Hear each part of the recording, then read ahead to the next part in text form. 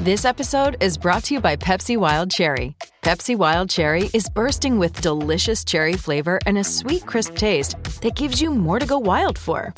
Getting wild may look different these days, but whether it's opting for a solo Friday binge watch or a big night out, everyone can indulge in their wild side with Pepsi Wild Cherry. Also available in Zero Sugar. So grab a Pepsi Wild Cherry and get wild. Hello, this is David Gedge from The Wedding Present, and you're listening to the Pantheon Podcast Network.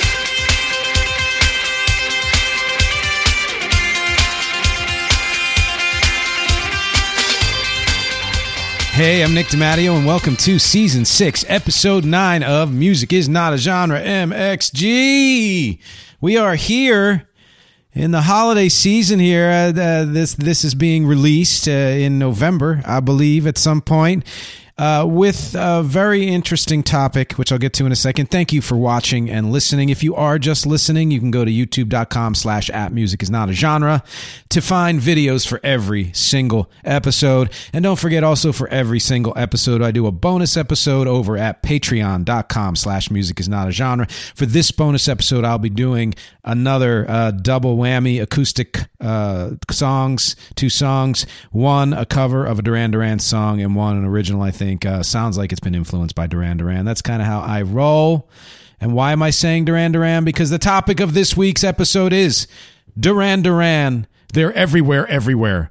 And I'm not even 100%. I mean, that's the title I've come up with. I came up with like 6 different titles. It was one of those topics where I couldn't really pin down what the central theme was, other than the fact that, like I said during the Beatles episode a couple of weeks ago, they have just been popping up in places left and right. They popped up in the Wombats episode. They popped up in the Beatles episode. They've popped up in conversation here and there. They are also just about to release. In fact, by the time this airs, they will have already released yet another album. I think their 16th album, I want to say, which came out October 27th.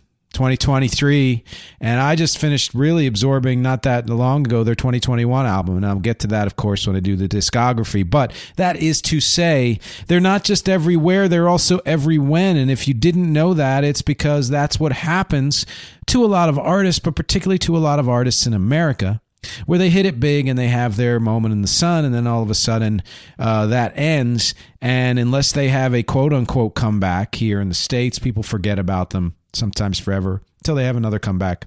And it's happened so many times, it's kind of ridiculous. That is certainly the case with Duran Duran, who has been consistently releasing music from 1981 on, straight up until today.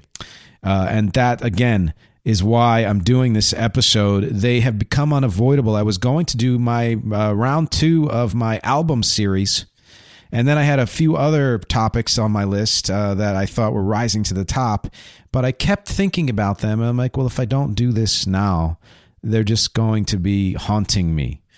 And as much as I like them, you don't want to be haunted by something. So it's time to do this. So I wanted to explore why that was the case. And I think this episode does that. First of all, I find that in general, Duran Duran is underrated. And even by me, I lost touch with them in the mid-late 80s, retouched them in the early mid-90s, like everyone did. Lost touch with them again after that, largely because the American market didn't really care about them anymore.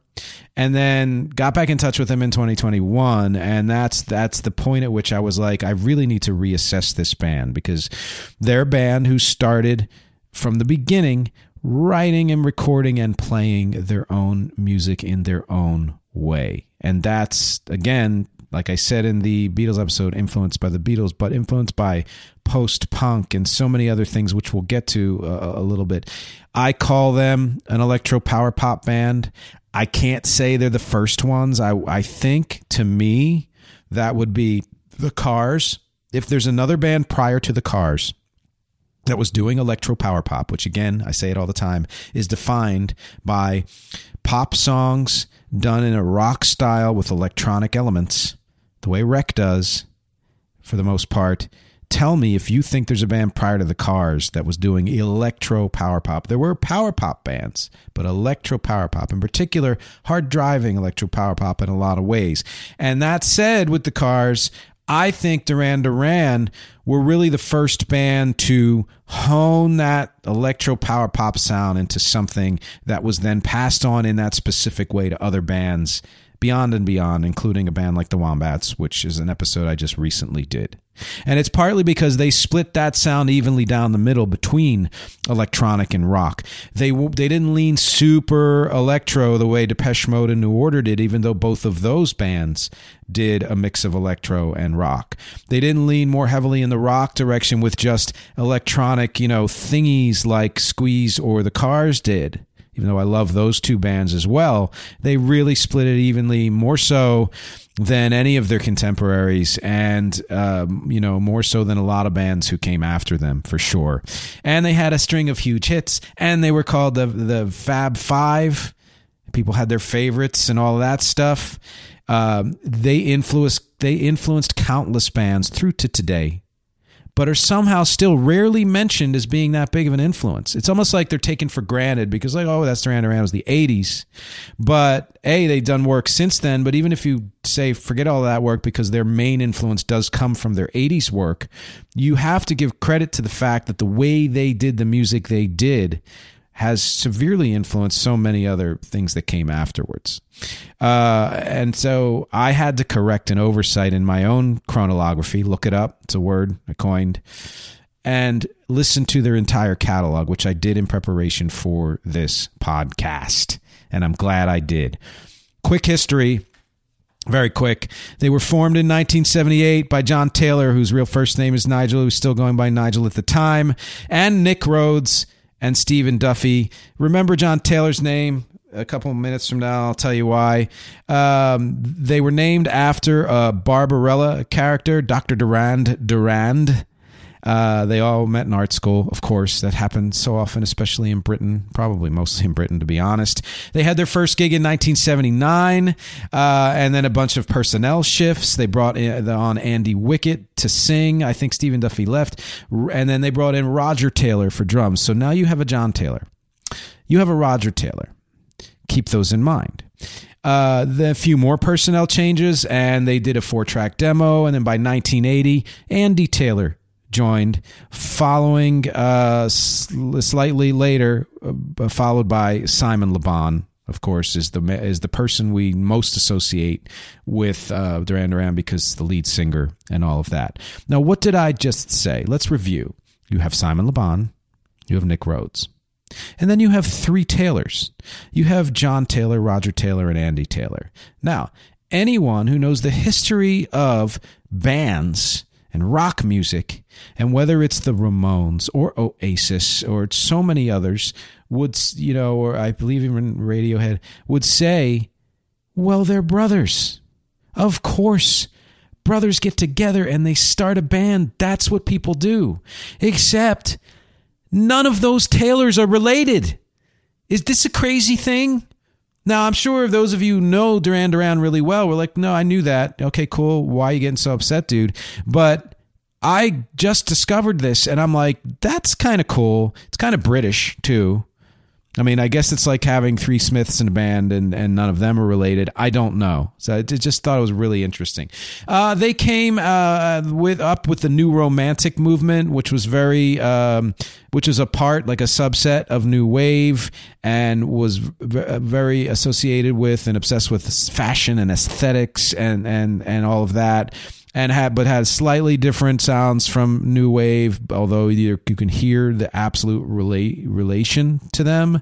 I think New Romantic is more of a straight mix of rock and electro, like I was saying, as opposed to New Wave, which to me was more heavily electro, but I don't know. It was a mix of glam and punk and post-punk and disco funk and electronic and all that stuff you can hear in Duran Duran. Think of bands also like A Flock of Seagulls. Think of Culture Club. Think of Spandau Ballet, who And then think of other bands who were not considered new romantic, but were adjacent to that movement. Adam and the Ants, ABC, Depeche Mode, Human League, Orchestral Maneuvers in the Dark, OMD. You can hear how they all leaned a little bit more in one direction or the other, whereas those first few bands I mentioned, when you think of a Culture Club, they sound like a band with electronic instruments. And a lot of us will think, well, that's just 80s music.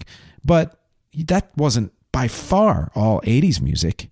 It was a small subset of 80s music that we now associate with the 80s. And people like The Weeknd, rip off Aha or whatever, or homage Aha. And that's what they say. This is an 80s sounding song, but you could do so many other things that sound like the 80s. Just that's what we now associate with the 80s. You can thank the New Romantics and New Wave. It didn't hurt that New Romantic was also obsessed with fashion, because it made them icons in a visual way, especially when they started doing videos. And those videos really hit big because they started their career. They released their first album right when, MTV started in 1981. I think they're a huge unsung influence of the music that came from the early mid 2000s. It's kind of insane.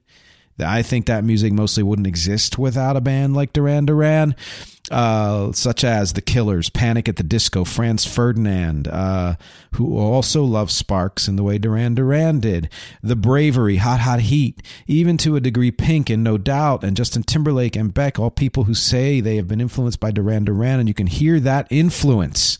You can listen to Pink's music and you hear this mix of electro rock. You do, and not everything, but in so much of what she does. This is why I'm doing this episode. This is why I'm saying they're everywhere, and I can't figure out why they keep popping up, because once you think of Duran Duran and think of their potential of influence, you start hearing it in so many other places. Hey, Pantheon listeners, Christian Swain here. You caught me just finishing up some editing on Getting Real with John and Beth. I want to share my first experience with Factor Meals for you. I think you'll find this interesting because I bet the same thing happens to you. I had just received my first shipment from Factor Meals the other day, and I was excited to try one of the prepared restaurant quality meals for myself. Anyway, I was working away and noticed it was very late, and it was my night to make dinner.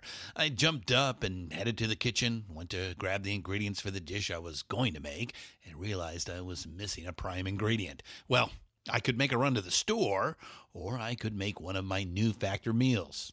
Actually, the choice was easy. I grabbed a cavatappi, an Italian-style pork ragu with garlic broccoli, heated the oven per instructions, and minutes later was enjoying a very delicious, nutritious, and dietitian-approved meal. It really was everything Factor Meals said it would be. No prep, no mess meals. Factor Meals are 100% ready to heat and eat. Take it from me and head to factormeals.com/Pantheon50 and use the code Pantheon50 to get 50% off. That's factormeals.com/Pantheon50 and use the code Pantheon50 to get 50% off. Hey, Pantheon listeners, Christian Swain again with something every podcast listener and music junkie needs to hear. As I'm sure you can guess, I listen to a lot of podcasts. I also listen to a lot of music, so having high-quality headphones and earbuds are absolutely critical to my day. Oh, and I have numerous pairs. In fact, I have a junk drawer of used devices that have bitten the dust, so I've tried them all. Recently, I was sent a pair of earbuds by Raycon, and the first thing I noticed was the cost. Looks like their products are about half the price of other premium brands. Okay, that's cool. And the reviews seem pretty stellar. Okay, checks that box. So I got my Raycon everyday earbuds. A nice packaging to open, and what I immediately noticed were the pack of ear tips for sizing. I'll tell you, I have small ear canals. I know a flaw. So to see choices for the best fit, especially while exercising, oh yeah. And yes, they were immediately comfortable. Sound quality was great too. Plus, I have 3 EQ options that I love because I like more bass in my music and less in the podcasts. 8 hours of playtime for the battery is great as well. Surround sound, noise canceling, and awareness mode all included. I think I'm in business, and I just realized I've had them in all day. Like I said, super comfortable. Go to buyraycon.com/Pantheon today to get 20% off your Raycon order plus free shipping. That's right. You'll get 20% off and free shipping at buyraycon.com/Pantheon.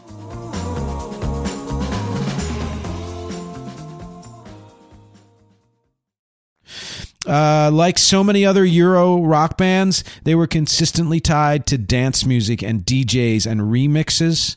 And for them, it's very understandable, more so than many other bands. It's probably the first band I remember contemporaneously putting out a remix of their hit at the same time. I'm sure other bands probably did it or were lesser known or just fell off or weren't on my radar or whatever. But as far as me thinking, oh, you could do that. You could have this big hit and then you can have another hit from it by doing a DJ remix for the dance clubs. And then I started hearing that everywhere and I became a DJ for a while and that all, so it was a big influence on me, which brings me to the discography. Let's just get right to it. That was the brief history. It's enough for you to know what's going on. Please, if you're still thinking about the three unrelated Taylors, message me. I want to know your thoughts on that because it's freaking me out too. Discography, 15 albums, not counting the 16th that just came out that as of this recording hasn't come out yet. So I've only had a chance to listen to a couple singles from it. We'll get there. And so the first one is DURAN, self-titled, 1981. Super strong out of the gate. Super clear sound out of the gate. I love this production era, like 78 to 82, sometimes 83, sometimes 77, but really 78 to 82 is a sweet spot for me and has been. And just the fact that it's dry but still has some level of atmospherics. And that's really what that entire first Duran Duran album is. It was a huge hit in the UK and Europe, made pretty much no impact in the States. The production's dry, it's punchy, it's atmospheric. Colin Thurston was the producer. He worked with Iggy and Bowie. He worked with Human League subsequently, and Kajagoogoo, which their song Too Shy. If you don't know it, you should know it. Kajagoogoo Too Shy is a freaking awesome song. I don't think there's a weak track on this first album, but my favorites are Girls on Film, Planet Earth, Careless Memories, Sound of Thunder, Friends of Mine, and Tel Aviv, which is very cool psychedelic, which is why I say they hit all 5 criteria when I talked about my Beatles, influenced bands. I will say about this album that I was unaware of it when it came out and was unaware of a lot of this music, in fact, especially songs like Girls on Film and Planet Earth until fairly recently, probably the last decade. And when I first heard it, whenever that was, I just freaking loved it. Brings me to the next album, Rio, in 1982, which was their U.S. breakout, really. And it's the first time I remember them existing because I remember the big hits from this album when they came out. It's hard to be more 80s, but early 80s. Let me be specific. I'll call it the good 80s, the unbloated 80s, the unheavily washed reverb 80s. This is quintessential 80s in a very, very good way. This is at that cusp of my favorite period of production. It's freakier than you remember it, Rio, because you think of think of those singles. There are interesting sounds in there, and you might think that's as far as they went. But when you listen to the album cuts, they did go further. It's more assured and refined than the first album, a little less varied, I would say, but that might have been by design. Colin Thurston produced again. And my favorites from this album are Rio, Hungry Like the Wolf, which to me, just that single song, it was a big hand in defining the 80s sound for a lot of rock bands. Hold Back the Rain, New Religion, Last Chance in the Stairway, and Save a Prayer are other songs that I like from that album. The following year, so this is one album a year for a while, because that's what happens when you're up and coming. 7 in the Ragged Tiger, 1983. Never heard that title till I did this research, but I certainly heard the songs from it. Such a strong album. Even though I liked so many of the songs from the album Rio, it was really the singles from this album that sold me on this band, that really made me a huge fan of them at this period of the 80s. The singles from this album. You can hear the 80s reverb era creeping in slightly, but it's not quite there yet, so I kind of give that production a pass. It's also a more varied album than Rio, so I think it's, listen to their first album for sure, but if you want to listen to quintessential, let's say, I mean, yeah, got to do Rio. You got to. But you also should do Seven and the Ragged Tiger. Some of my favorites from this album, The Reflex, which when you listen to it, even though I was talking about how they put out a remix of The Reflex at around the same time they put out The Reflex, and I remember that version as well as I remember the single version, I can still hear the weird thing changes they did to the vocals or the pitching down and all that stuff in my head, even though I haven't heard it in so long. But the song itself, the actual single, The Reflex, almost sounds like its own remix. Pretty interesting and pretty cool. New Moon on Monday is one of my favorite songs of theirs just in general. I Take the Dice I like. Union of the Snake, people forget a lot, but that was such a great song. There were non-album singles released around this time, that same year, 83, Is There Something I Should Know? Please, please tell me now. I mean, that's probably, that might be my favorite 80s Duran Duran song. Maybe. I don't know. They put this song, when they reissued their first album in the States, they put this song on that album. It sticks out like a sore thumb.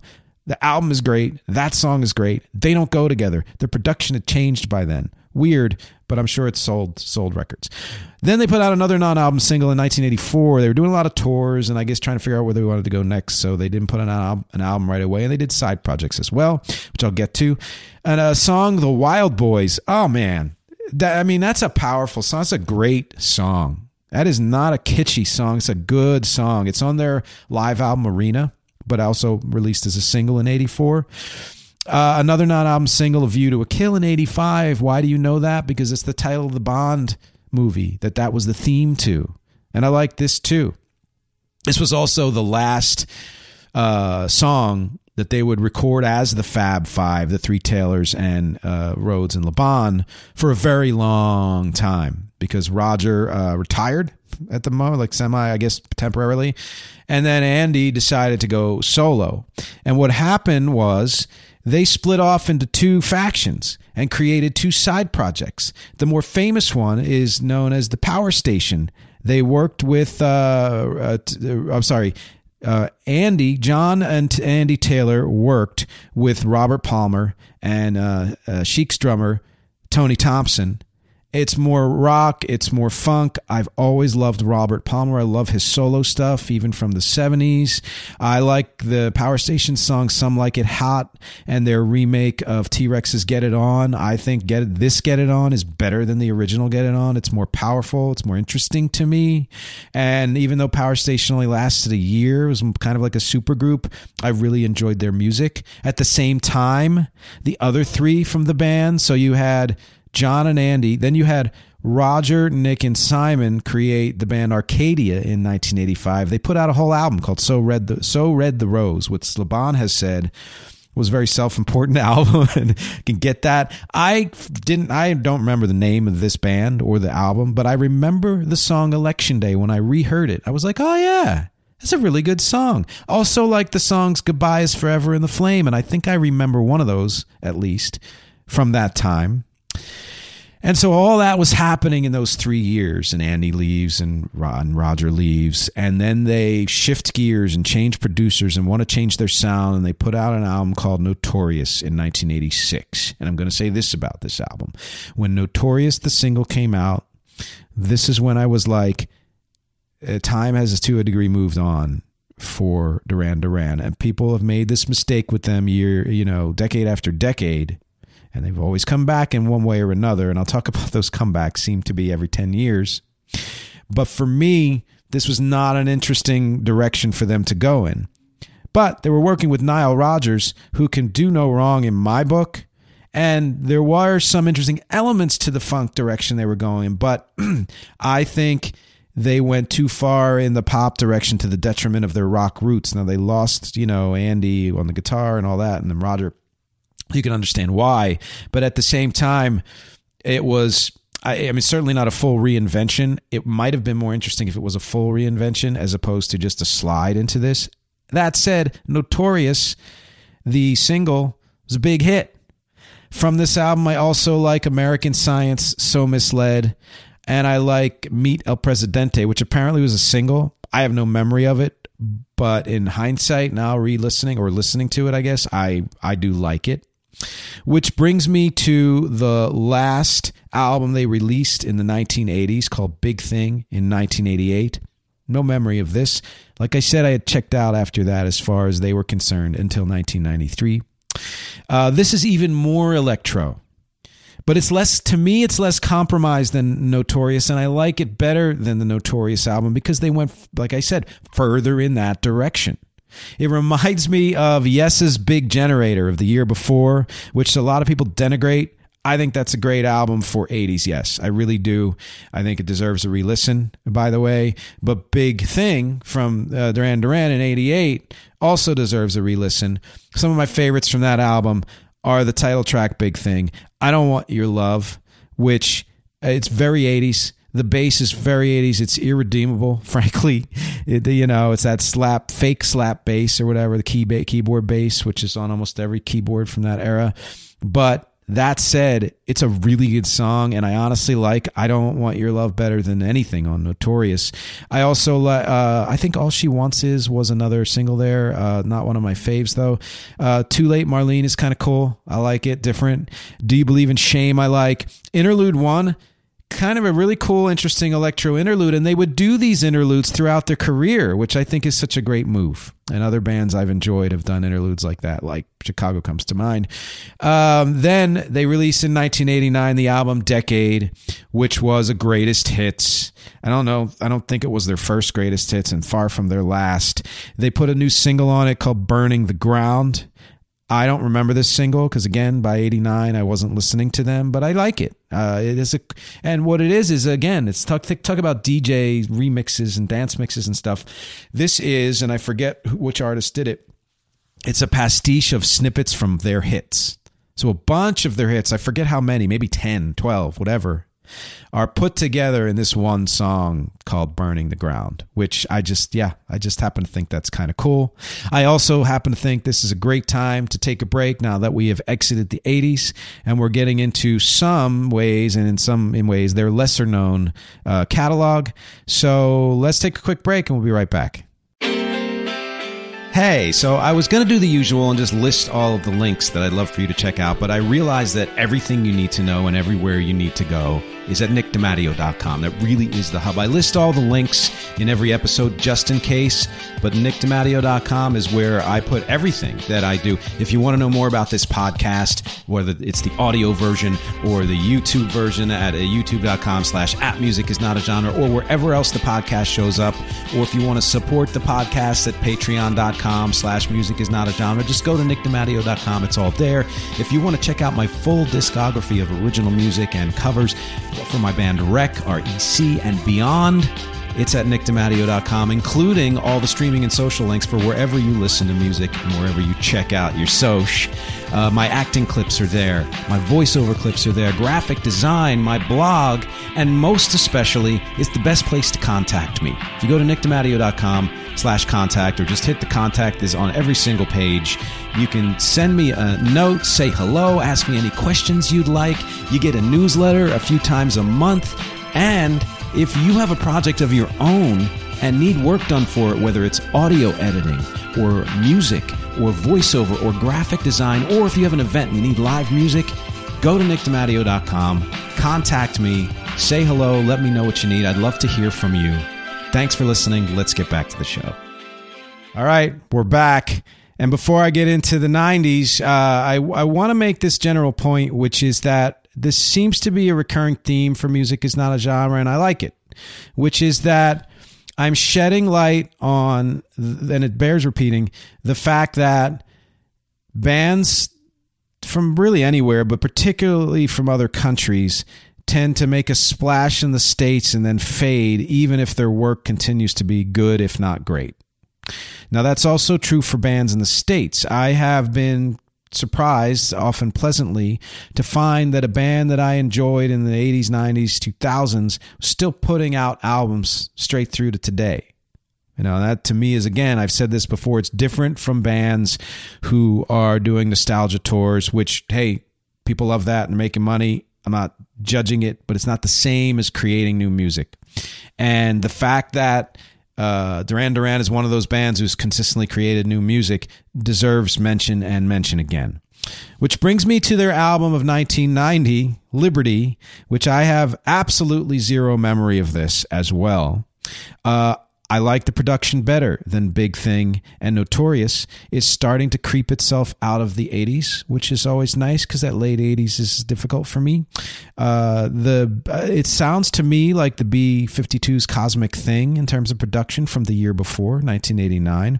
It's less bloated than the previous two production-wise, but still, like I said, a little too 80s for my taste.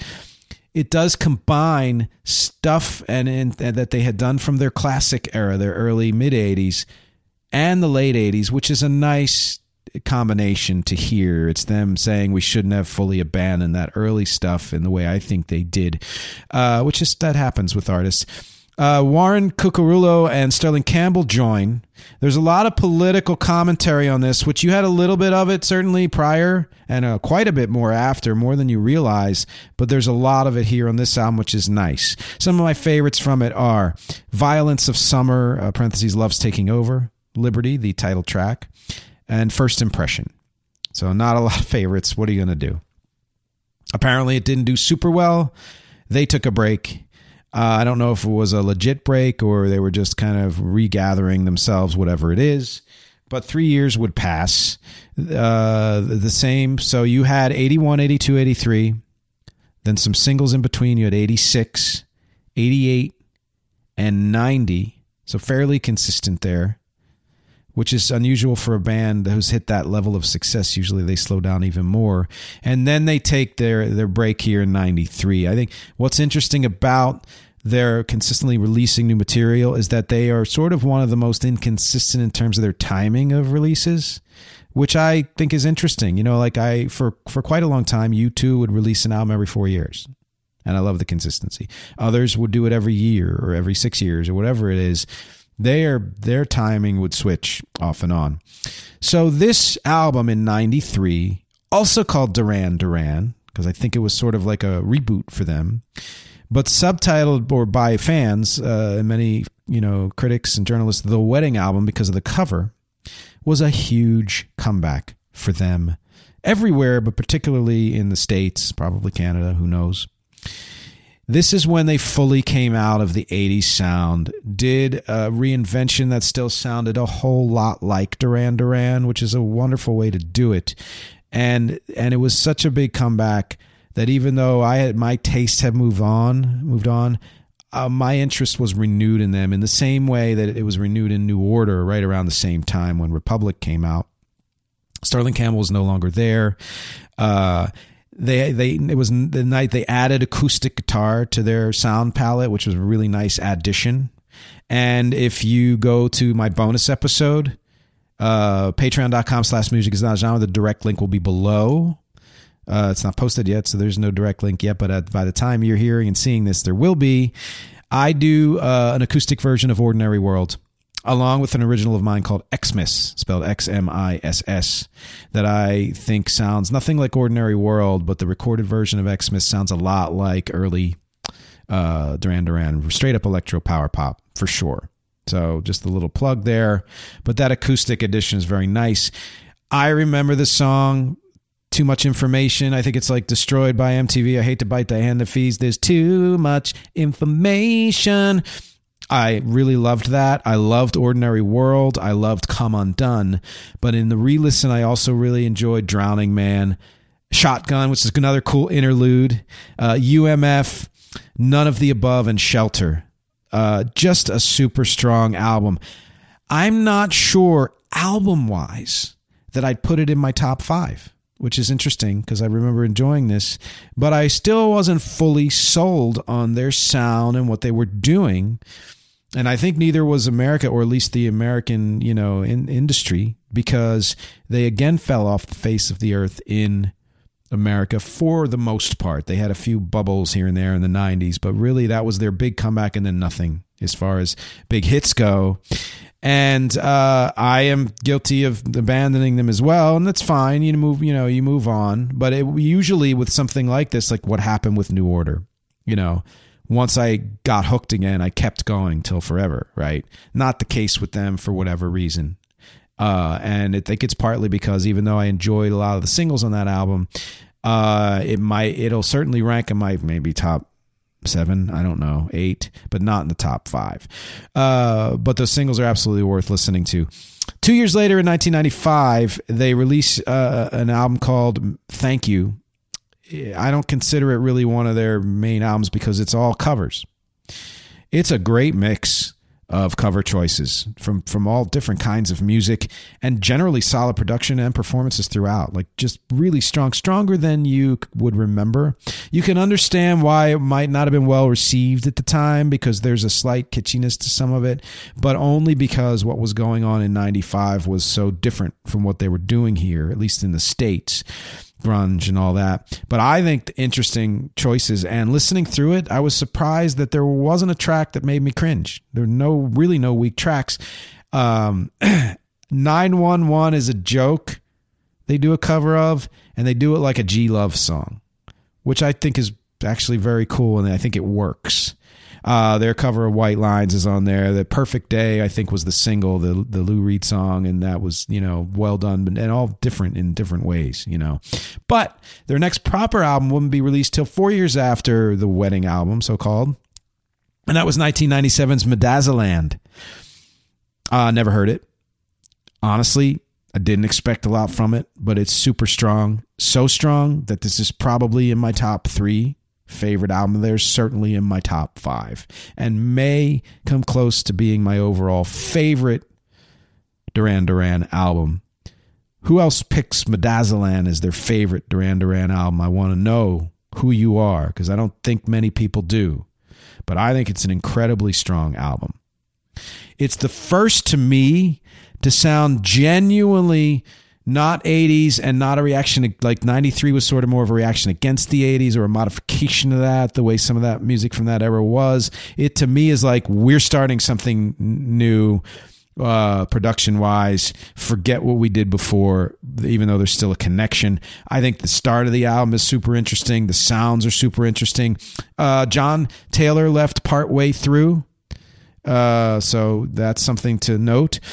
This is an example of the mainstream passing by an older artist. That in-between period where the artist hasn't hit in full legacy status to where they're revered for being pioneers that they are, but they've passed through their main period of huge success. And this happens so often to artists. And of course, it's an ocean out there and things ebb and flow, and that's fine.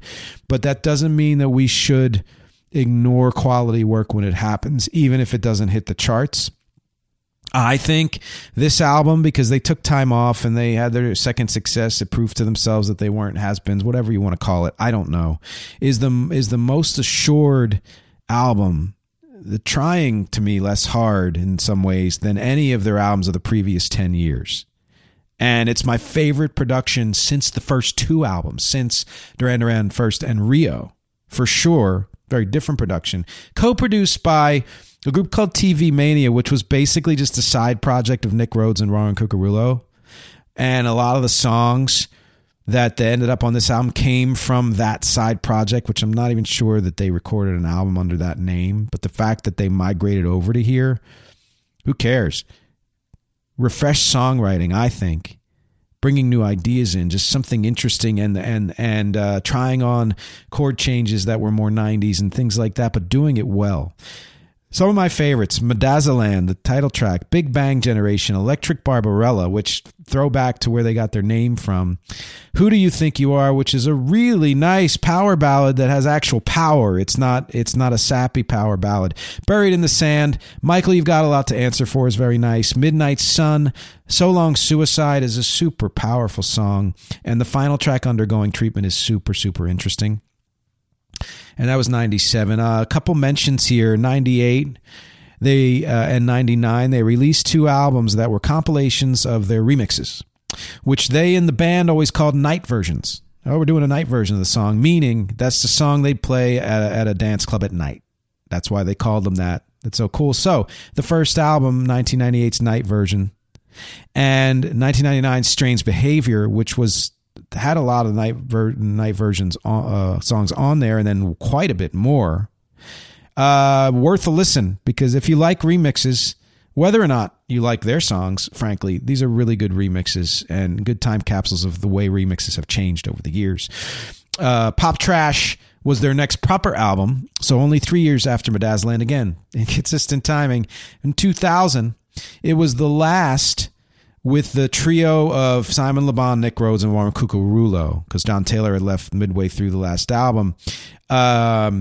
More TV Mania songs, and overall another strong outing, and very similar to Medazzaland, even though it was 3 years later.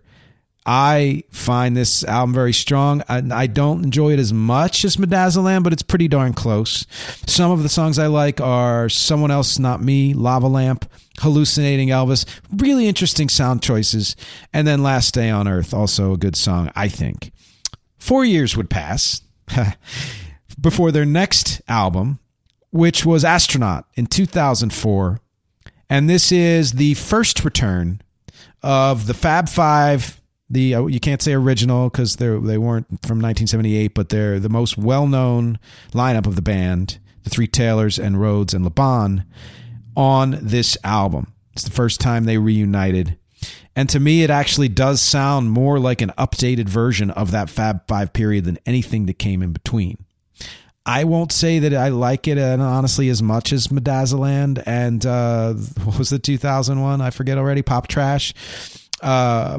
I do like it. So many songs on here came close to me liking them, but there was a way where I thought, well, they were trying to recapture the nostalgia of their sound from 20 years before or even more.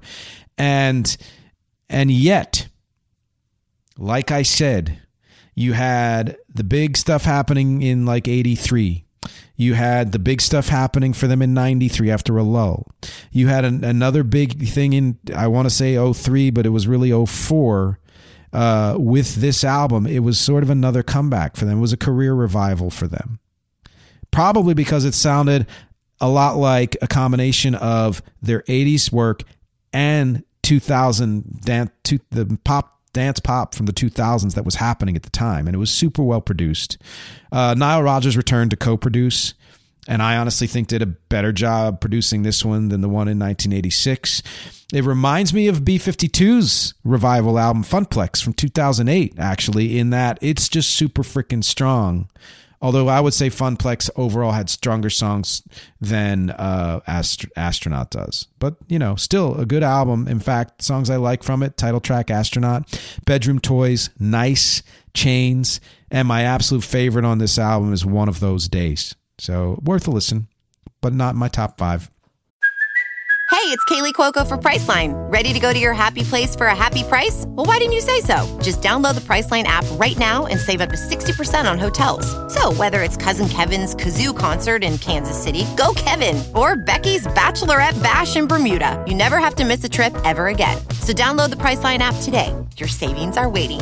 Go to your happy place for a happy price. Go to your happy price, Priceline.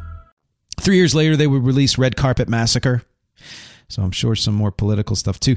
This is the point at which they finally released legacy status, revered artist status. They'd been around for more than 25 years, and artists like Timbaland and Justin Timberlake were starting to, talk about them as being an influence and wanting to work with them, and in fact did work with them on this album. They co-produced a lot of the material. Andy Taylor had left again by this point, so that Bob 5 was gone again. But the 4 were still there. Roger was back and to stay for good. It definitely super contemporary production for 2007 and in a very good way. And I generally like the sound and the songs better than the previous album.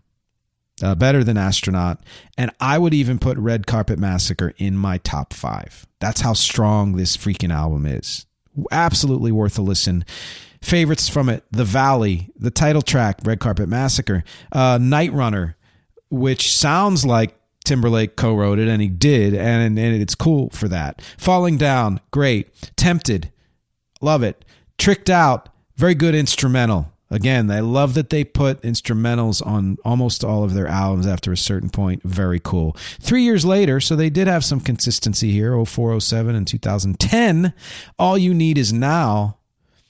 Stop the Presses. Mark Ronson works with them. He's one of my all-time favorite producers for so many reasons. And this album, All You Need Is Now, to me sounds like the way U2 had reinvented themselves a little bit before. It's a really nice mix of contemporary sounds and early 80s sounds in the way that Mark Ronson is just so good at taking an era the way he did like the 60s with Amy Winehouse, but meshing it with what was going on in the 2000s. He did that here, but with the 80s. And a lot of newer bands were adopting these old sounds anyway, so it sort of sounded contemporary on both counts. And this, to me, is the album where they started to become critic-proof because of their legacy, which is, hey, fine. I think it's a very, very good album and would put this one in my top 5 as well. In fact, I'm going to make this case. If you want to know Duran Duran, you don't know them, then go to Rio, Seven and the Ragged Tiger, and then thirdly, Duran Duran, their first album.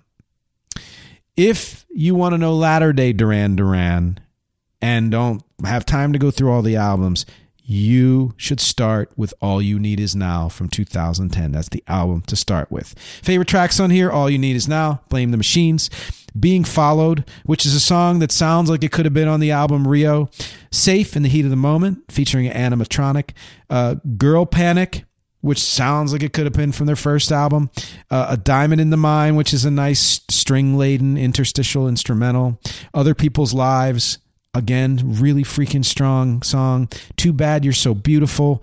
Runaway, Runaway. I really like that song. Return to Now is another cool instrumental. Just some great stuff on there. Great stuff. Interesting that Nile Rodgers returns yet again, and I'm going to just hand up say this. Much as I like Nile Rodgers, and especially what he did with Bowie and all of that, I don't always love him as a producer, and the 3 albums that he's done with them, I may have done more, but at least those 3, Notorious, the one from a few years before this one, and Paper Gods in 2015, not necessarily my favorites of Duran Duran.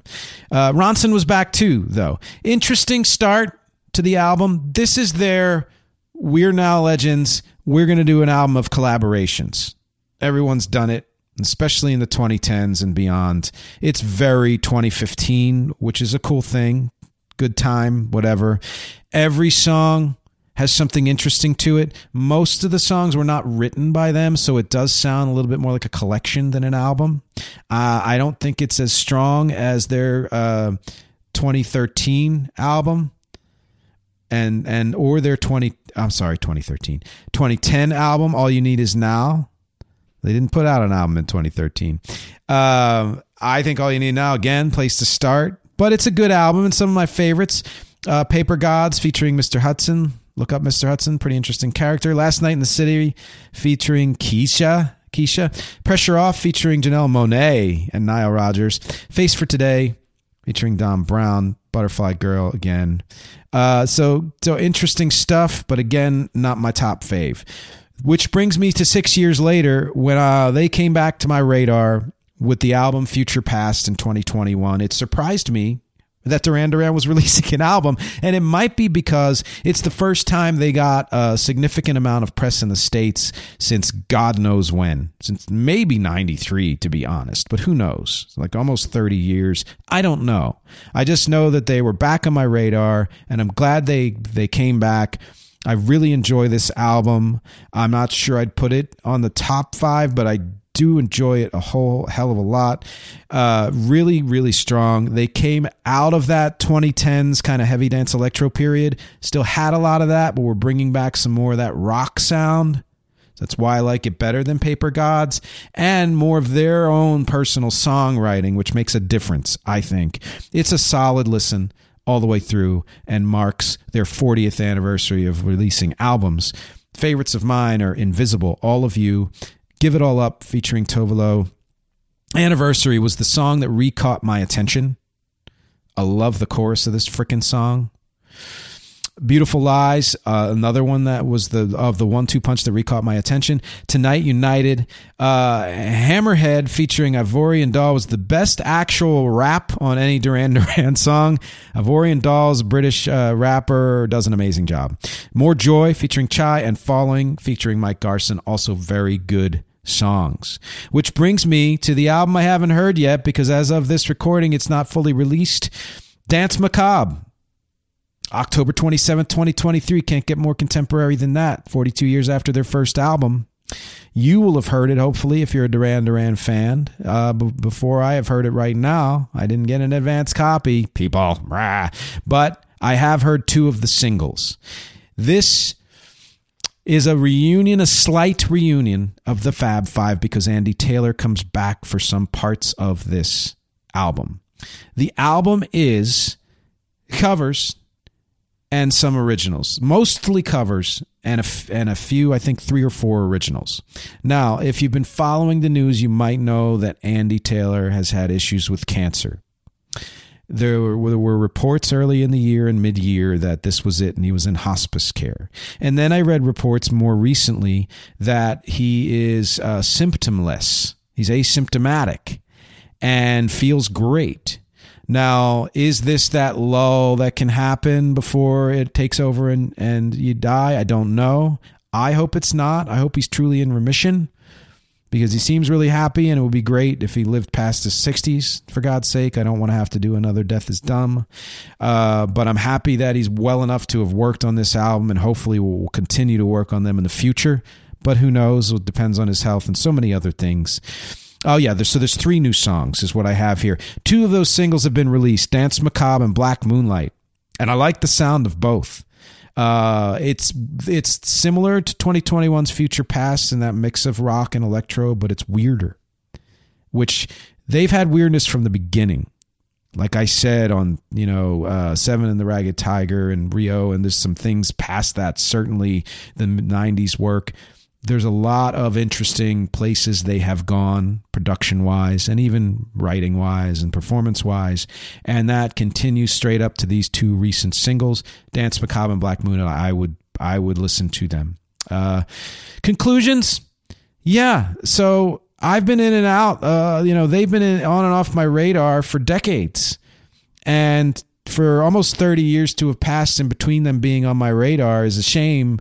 And I've talked about the industry and how they're often at fault, but I can also blame myself. Had I followed them after 93, when I really stopped, I would have been pleasantly surprised because those albums in 97 and 2000 are just super, super strong, as is, really even the work they did in the 2000s. And like I said, All You Need Is Now in 2010. You have to respect their longevity, and the fact that their longevity is similar to U2 and the fact that they continue to release new material and to continue to push themselves and to try for more. Sure, their personnel has changed, but that core, of Simon Le Bon and Nick Rhodes in particular, and even John Taylor for the most part, holds true. And the fact that Roger has been back for good is great. Andy, we fingers crossed, absolutely. And you cannot discount their huge influence. If you were a fan at all of music in the early mid-2000s, don't even joke with me. All right. My favorite albums in no particular order, to reiterate, are the first Duran Duran, Rio, Medazzaland, Red Carpet Massacre, and All You Need Is Now. So those are my top 5 in one way or another. I'd love to know what your top 5s are. I always want to hear from you. Brings me to the last part of this episode, as all episodes, the featured song, which is a Wreck song, my band, from the album Parts and Labor. It's a remix of an older song that I did under the name Nick called Come a Little Closer, and this remix is called Come a Little Closer Scared Boy Remix. And I chose it, A, because it sounds a whole lot like Duran Duran and their production-wise and their slower stuff that they've done. B, it's a mix of electro and rock and pop. It's electro power pop. And C, it's a freaking remix. It's a night version. of Come a Little Closer. So it's just the perfect mix of things to have picked for this. This song was an important statement when I put it out on that first Rec album, because it was a remix of a Nick song, which was my previous career iteration. That sounded very different from Nick music. It sounded different from that original song, and yet still had a connection. It was saying, this is what Rec sounds like. It's connected, but it's not the same, which is what a lot of Duran Duran's career was like. The song is about a guy who thinks he might be toxic or sending out toxic vibes, trying to reassure someone that they're safe to come closer and come even a little closer. But the song is a haunting song, as if to say, well, maybe he's not quite sure. And that's it. Don't forget the bonus episode, my cover of Ordinary World and my original X-Miss from the Sunshine Seminar. Please go to patreon.com/musicisnotagenre. Thank you, as always, for watching and listening. My objectives here are music, conversation, and connection. I will talk to you next week.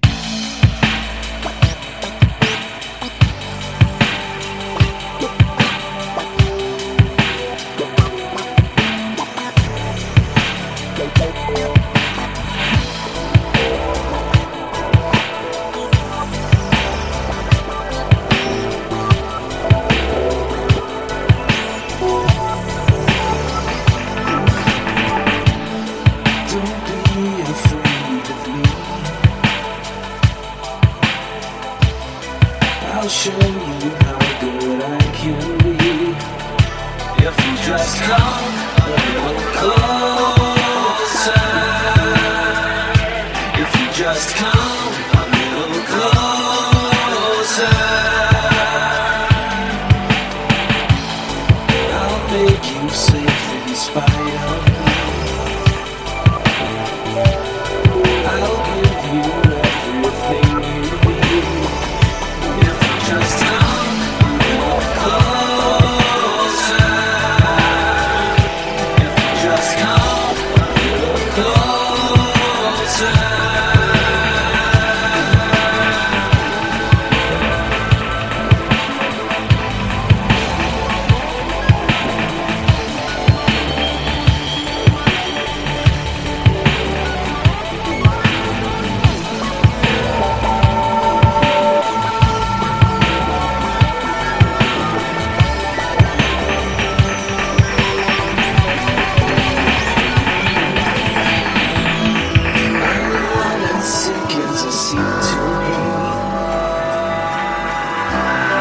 There's a scared boy inside of me who loves it when